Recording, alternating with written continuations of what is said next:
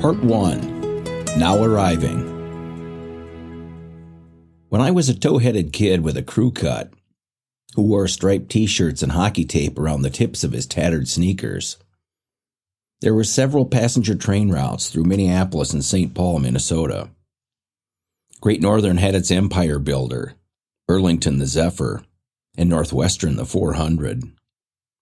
Northern Pacific had the North Coast Limited, Rock Island the Twin Star Rocket, and the Chicago, Milwaukee, St. Paul and Pacific Railroad, known as the Milwaukee Road, had their flagship, Hiawatha. These were the engines of the industrial age. Meanwhile, on TV, Lawrence Welk, Dick Rogers, and Florian Chmielewski were delighting viewers with static camera shots of folks dancing in circles to Slavic music played by a concertina and a saxophone. North American settlers who still had ties to the land were taking their last romantic spins with polka dancers and passenger trains. Boeing 707 was lifting people above and beyond as rock and roll was warning folks to keep the white patent leather off of their blue suede shoes. The new heights and sounds of jet planes and rock and roll were age spots on the hands of industrialists and more pain in the hearts of the indigenous. The 1960s micro-age foreshadowed the coming tech revolution with sleek speed, new rhythms, and futuristic peaks at outer space on television. Between dances, the emerging media began to paint revealing color over episodes of black and white, Wild West lore. Historical context and emerging trends meant nothing to a little towhead. I stood in awe on the platform at the Milwaukee Road Depot in Minneapolis as my oldest sisters boarded a big steel coach with seats so huge you could sleep in them. Taking the girls to the train was a family affair, but since there were 9 of us, you had to cast lots for the privilege to watch them leave. They'd wave at us from their seats with excitement that was magnified by hair pulled back in white headbands that matched their gloves and the teeth of their ear-to-ear grins. The aging, relatively tiny train station in Minneapolis may as well have been Grand Central or Penn Station to me, but it only had 4 platforms. Grand Central has 44. That meant nothing as well. The quixotic drone of a single locomotive beneath the tin roof of the train shed canopy, rusted I-beams, and massive iron rivets was all I needed to be drawn into the geriatric allure of industrial age nostalgia. I knew my time to ride the big steel rails would come, and happily waved in response to my sister's hands that kept flapping as the train began to chug toward a romantic 10-hour roll through parts of cities and towns never seen by the girls. It would carry them over rivers and through the woods. To grandmother's house they'd go. My only train ride had been with Jimmy Brinkhouse and Tommy Cobalt on the Dan Patch line of the Northfield, Minneapolis and Southern Railway. We climbed into an empty boxcar for a couple hundred yards as the freighter crawled along Bailiff Place in our Bloomington, Minnesota neighborhood at speeds that were safely slow enough to be overtaken by 6-year-olds in tattered sneakers. That was the only train I ever hopped. Cautionary tales of a kid who slipped and had his leg cut off convinced me to bide my time for a big cushy seat on the Hiawatha. I had to wait for the train till I was 12, when I was deemed old enough to take the trek down to grandmother's house by myself. The sisters were nearly grown up by then, and curb-dropped me and my powder blue Samsonite at the downtown terminal with instructions to wait for the proper announcement before climbing on board. There were more stops by then, so mine would be a 14-hour trek. The recorded broadcast echoed through the building. Jefferson Lines and Continental Trailway service to Northfield, Faribault, Owatonna. That was my bus. A bus. And not even a Greyhound. The announcement continued. Dodge Center, Rochester, Stewartville, Spring Valley, Decorah, New Hampton, home of Sara Lee, Olwine, Waterloo, Vinton, famous for popcorn, Cedar Rapids, Iowa City, Mount Pleasant, Fort Madison, Keokuk, world's largest street fair. There were some small towns in there too. One of the last stops would mock me. Burlington was famous for railroads. The bus trips down through Iowa to Mom's family farm in western Illinois all blend into one memory. I imagine a dozen rides, but it was probably 4. And I admit to artistic license in recounting them.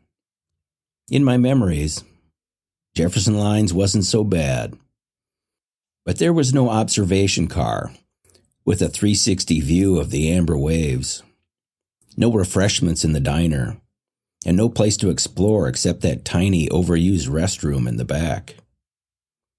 I'd play a balance game in that stinky little box by standing in a sports stance and counting to see how long I could last without touching the walls as the bus bounced along Highway 63 or some crumbling county road.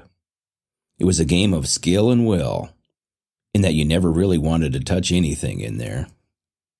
Jefferson Lines curb dropped me in Waterloo for continuing service via Continental Trailways. The new rig had the same little box in back, but I'd already set a world record at bus bathroom balance and would strike up a conversation or read a book. I read a lot of books. It took a full day in a Soviet gulag to get from Olwine to Fort Madison one time, as I read Alexander Solzhenitsyn's One Day in the Life of Ivan Denisovich. Sometimes I just look around at the characters. I saw a cute girl my age one time in Stewartville, but she got off the bus too soon for me to gather courage. It was only 3 hours to Iowa City.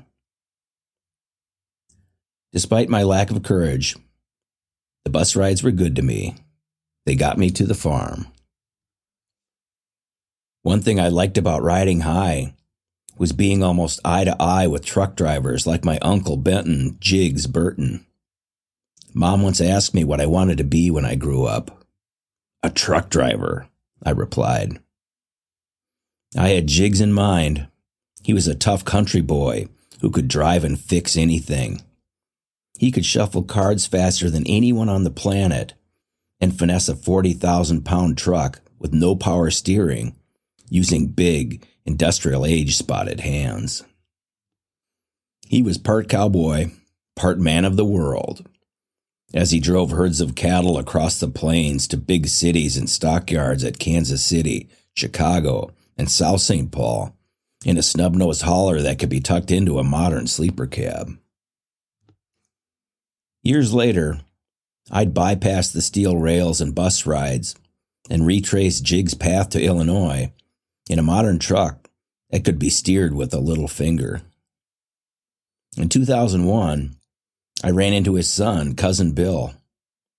I hadn't seen them in more than a decade, not since time turned dozen buildings and 2 feedlots on the farm into more tillable acres that grew soybeans and corn rather than family and livestock. Family reunions were semi-annual affairs at the farm, where cousins renewed best friendships, then dispersed to not be seen or heard. We'd drive cars at 13, shoot squirrels with 22s, and each other with BB guns.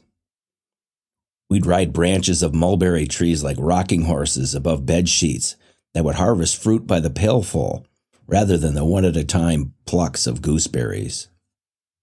We'd stay clear of the bulls, stampede the hogs, and skim low and quiet in ponds like alligators, then pounce with rocks to thump bullfrogs that would expand dinner menus for us and the feral cats.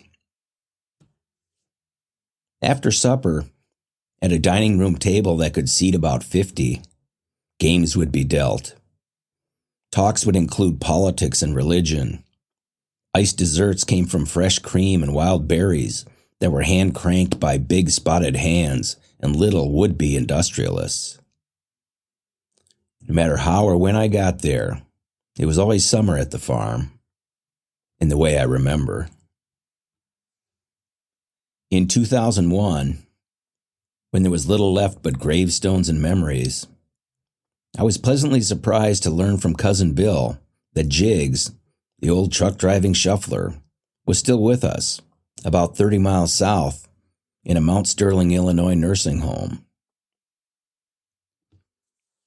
The receiving nurse pointed down a hall cluttered with service carts and orange fiberglass chairs shaped like ice cream scoops, to a man who was now of a tiny world and draped in a wheelchair he couldn't drive.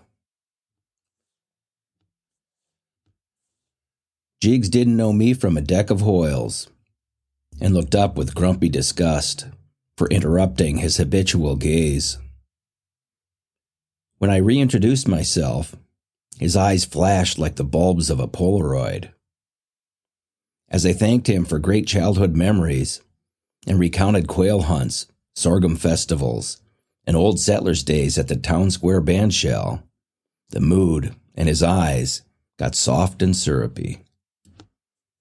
When there was nothing left to say, I said, "Well," and eased up out of the scoop chair.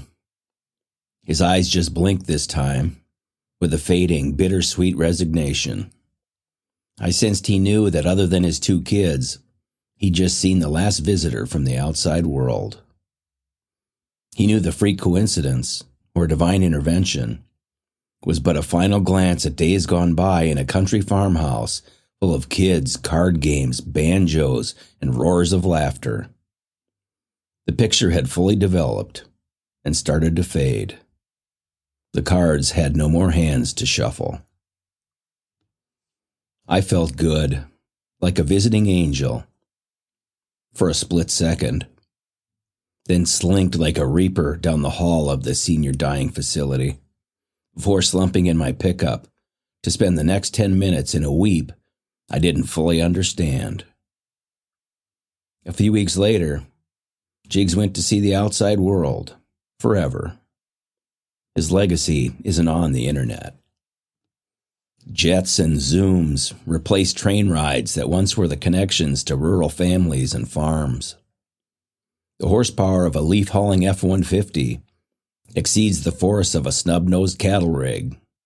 Thick, age-spotted hands of industrial strength pass on as slim fingers finesse keypads of code.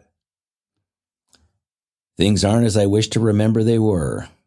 The future, as it always must be, is now arriving.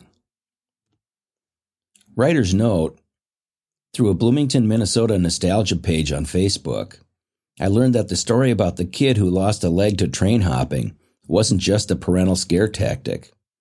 It was Ronnie Knutson, who tragically gave a leg that saved many others. God bless you, Ronnie.